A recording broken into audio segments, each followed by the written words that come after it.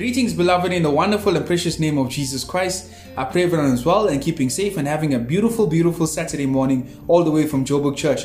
Now this morning we're still focusing on revival and we're looking at the book of Joel chapter 2 and verses 28. And it says, "And it shall come to pass afterward that I will pour out my spirit on all flesh. Your sons, your daughters shall prophesy, your old men shall dream dreams, and your young men shall see visions." Now we see in Acts chapter 2 what happened on the day of Pentecost of the disciples themselves, the apostle and the other people. Something extraordinary happened, that certain people standing there had appeared to be drunk, and that's what was said. This is nothing but drunkenness. This is sheer madness, and this charge of madness has often been brought forward. But then consider the apostle explanation of these remarkable this remarkable event. He says this is that which was spoken by the prophet Joel, that this is what Joel said would happen, and it shall come to pass afterward that I will pour out my spirit upon all flesh. The spirit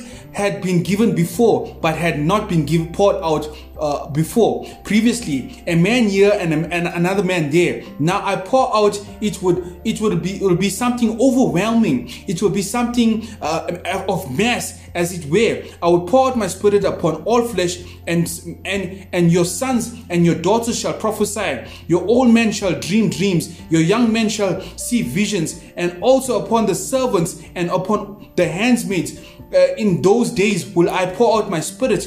This happened to some girls some time ago in the North Island, where we see poor girls who were ignorant and had particularly no education. But suddenly something began to happen. They started prophesying. They displayed amazing knowledge, and they were able to speak in an unusual manner. This is what revival is. This is what the prophet Joel had been speaking about. This is what was prophesied, and that was going to happen. Young men and young women will have visions and dreams and prophesy, and all men will be dreaming of dreams. And this is what is happening, and this is what Peter had said, and this is what's happening in our day and age. This is what revival is. This is what should be happening. This is what should be happening in the churches. Now my question is this morning, is it happening in the churches? Are we longing for this? Are we longing for revival?